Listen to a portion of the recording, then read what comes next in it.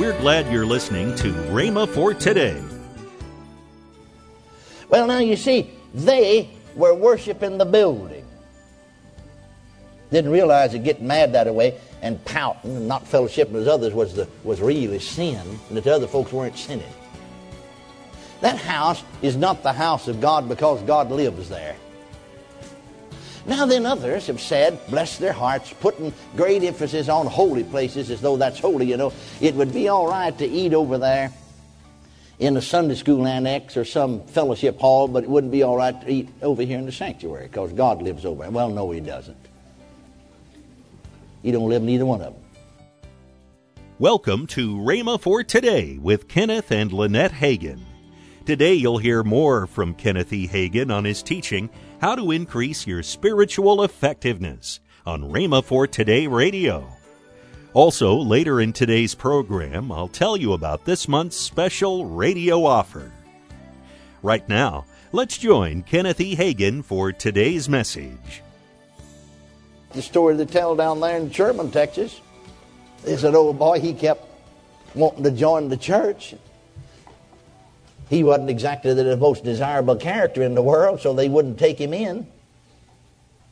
And he'd tried again on one Sunday morning when they took members. He walked down the aisle and they wouldn't accept him, so he just left. And he's standing outside the church, you see. Standing there weeping when suddenly Jesus appeared to him. Of course, he's just a sinner, all right? They didn't try to tell him how to get saved. He thought by just joining the church that'd make him a Christian. He was standing there crying, weeping, you know. Somebody come up and put their arm around him. He looked around, you know, and it's Jesus. Asked him what he weep about. He said, well, I've been trying to join that church and they won't let me. And he said, the Lord said to him, well, don't feel bad about it. I've been trying to get in there myself for the last 20 years and they won't let me in. And you know, there's more truth to that sometimes than poetry. Amen. And so, John Wesley, see, he didn't know that God would meet him. He said, you see, because they'd come out of various backgrounds and they put great emphasis on the building. And you know, that same idea is carried over into full gospel groups, as though that's a holy place. We don't worship places, we worship the Lord. We don't worship buildings. Amen. I remember the last church I pastored down in East Texas, one of our largest full gospel denomination. And I remember every first Monday, we would have a sectional fellowship meeting. Now in this one section, as we called it, we had 80 churches and 120 preachers. And we'd have one big fellowship meeting every month. And then on other Mondays, we'd have what we call local fellowship meetings, you know, because you'd have to travel some miles to get there, sometime nearly 100 miles to get one of these big meetings. But up in our part of the country, 4 or 5 of our churches would have a little local fellowship, and others too, because everybody couldn't come to the big one. You could understand that. But I traveled, probably 50, 60 miles, maybe 70 miles to get to one of these big fellowship meetings. Usually you had to hold them in some of the larger churches where they'd have an auditorium large enough to handle a crowd.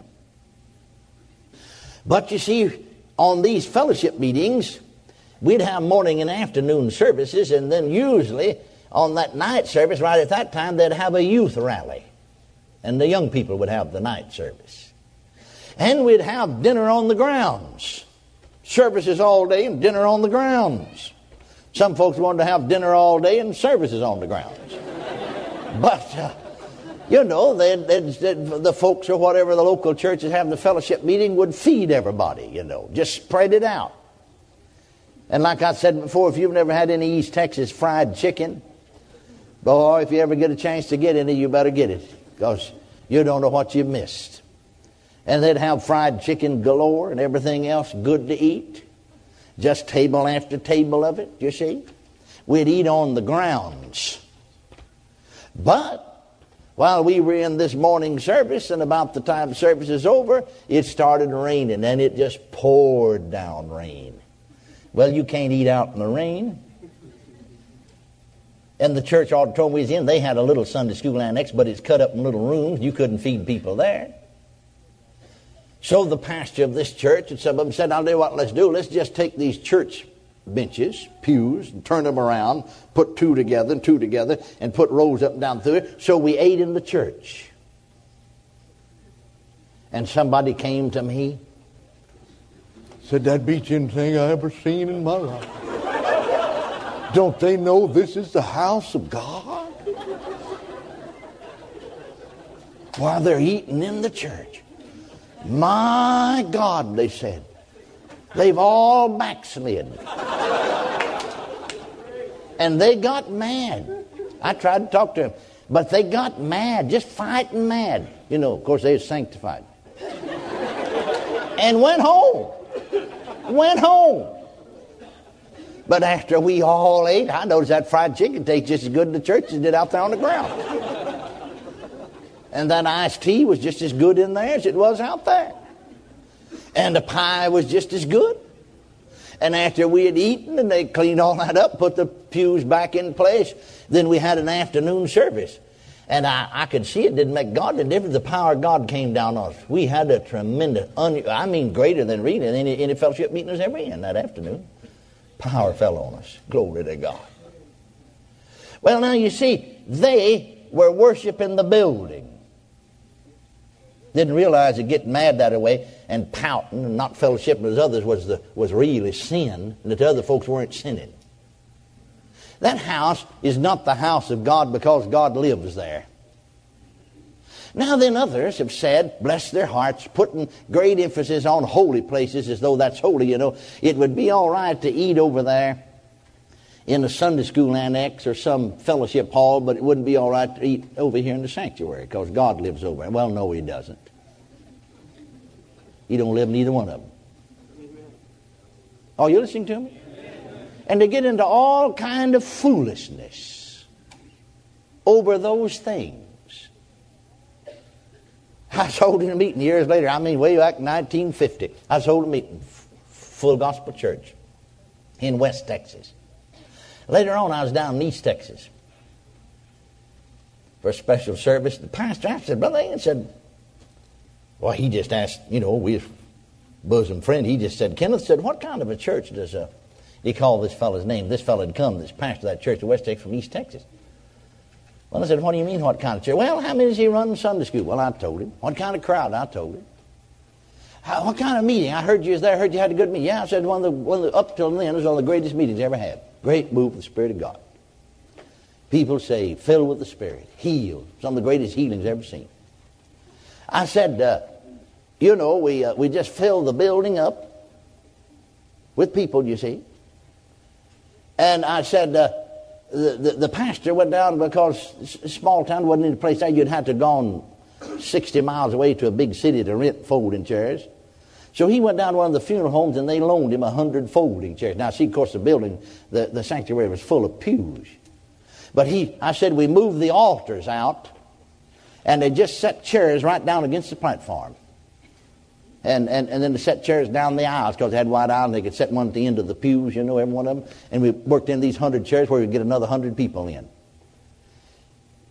He said, I thought you said that there was about 100 saved. I said they were. There's a little over 100, about 120 people got saved. He looked at me. He said, how did they get saved?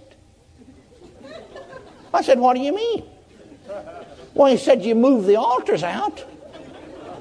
Well, I said, I just had them to come. There was a little room down here at front. There's a 3-foot aisle at least down here in the front. And I had them to come stand down there, and I had a word of prayer with them. Then I sent them back to the Sunday school annex. And the workers went back there, and they knelt by benches and chairs in the Sunday school rooms, and they prayed with them. 120 got saved. He just kept on going, saying, I don't understand. Claim to have a revival. Move the altars out. I don't see how you ever got anybody saved without an altar. I said, I never heard of the altar saving anybody yet. I thought Jesus was the Savior. I didn't know the altar was. See, you can make an altar anywhere. You don't even have to have a bench to make an altar. You can just kneel and make an altar before God, and He'll meet you. Praise God. Amen. You can make an altar driving down the road in your car. Praise God. Flying through the air in an airplane. See? But what's happening? People put emphasis on things and think they're holy. Well, no, they're not holy. And you know what? That fella was a bosom friend of mine. From that day to this, he'll hardly speak to me. He goes off and tells that I'm backslid.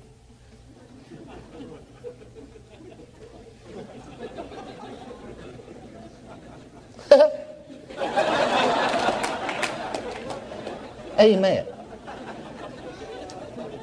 Isn't that a tragedy? I was holding a meeting in another Full Gospel church down in East Texas. We didn't have a teaching meeting. We had a prayer meeting in the morning time, just the time people come to pray, just preach at night. And so they had right in front of the pulpit. Now, the whole floor of the church wasn't carpeted. The aisles of the church was carpeted and around the altar here. But they had another, I don't know why they did, but they had another carpet right here under the communion table. Communion table right in front of the pulpit. You see, and they had another, I don't know, maybe 4 by 8, 6 or something like that carpet there, 3 by 6, something. I don't know, anyway, pretty good sized table. And I don't know why, but they had, maybe to give more room around the altar, they'd move that, and would in revival time, move that table out. See, because they just had communion. It's custom in that church the first Sunday. So we were all praying there, and one of the persons said, Brother Hagin, you feel the power of God? I said, well, yeah. I said, I don't go by feeling. I mean, power of God's here whether I feel it or not. I said, I'll tell you what, if you go over and get on that rug, boy, you'll really feel the power.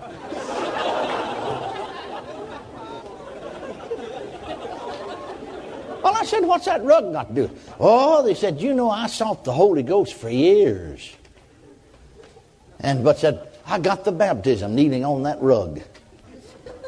And said, every time I can ever get anybody on that rug, they always get the baptism. Get the Holy Ghost, you see. Said, go over there now. I went over there. I couldn't feel a thing. I said, well, that's getting into mysticism and witchcraft. That's not Christianity. Amen. Welcome to Rhema for Today with Kenneth and Lynette Hagin. You can find more great materials by Kenneth E. Hagin, Pastor Hagin, and the rest of the Hagin family by visiting our online bookstore. Right now, I'd like to tell you about this month's special radio offer. This offer begins with the 2 CD set from Kenneth E. Hagin entitled Hold Fast to the Word. Also from Kenneth Hagin, the 4 CD set, Man's Impossibility, God's Possibility. All this for the special price of $25. That's $17 off the retail price.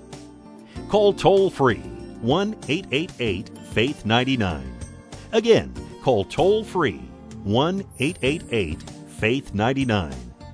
You can also order online at rhema.org. That's RHEMA.org. rhema.org. Or if you prefer to write to Kenneth Hagin Ministries, our address is P.O. Box 50126, Tulsa, Oklahoma, 74150. We always love to hear from our listeners, so write in or email us today and become a part of Rhema for Today. Right now, let's join Kenneth and Lynette Hagin. We do Living Faith Crusades. Yes. Our schedule starts in January. Yes. But if you want to know where we're going to be throughout the year, just go visit rhema.org and you can see our upcoming itinerary and where we're going to be. If we're coming into your area, we want you to come out and see us. And, that's right. And tell us, hey, I'm a partner. I watch the television broadcast, because we like to talk to those people. Do. Call 1-888-FAITH-99. That's toll-free, 1-888-FAITH-99. Tomorrow, Kenneth E. Hagin will continue his message on how to increase your spiritual effectiveness. That's tomorrow on Rhema for Today with Kenneth and Lynette Hagin.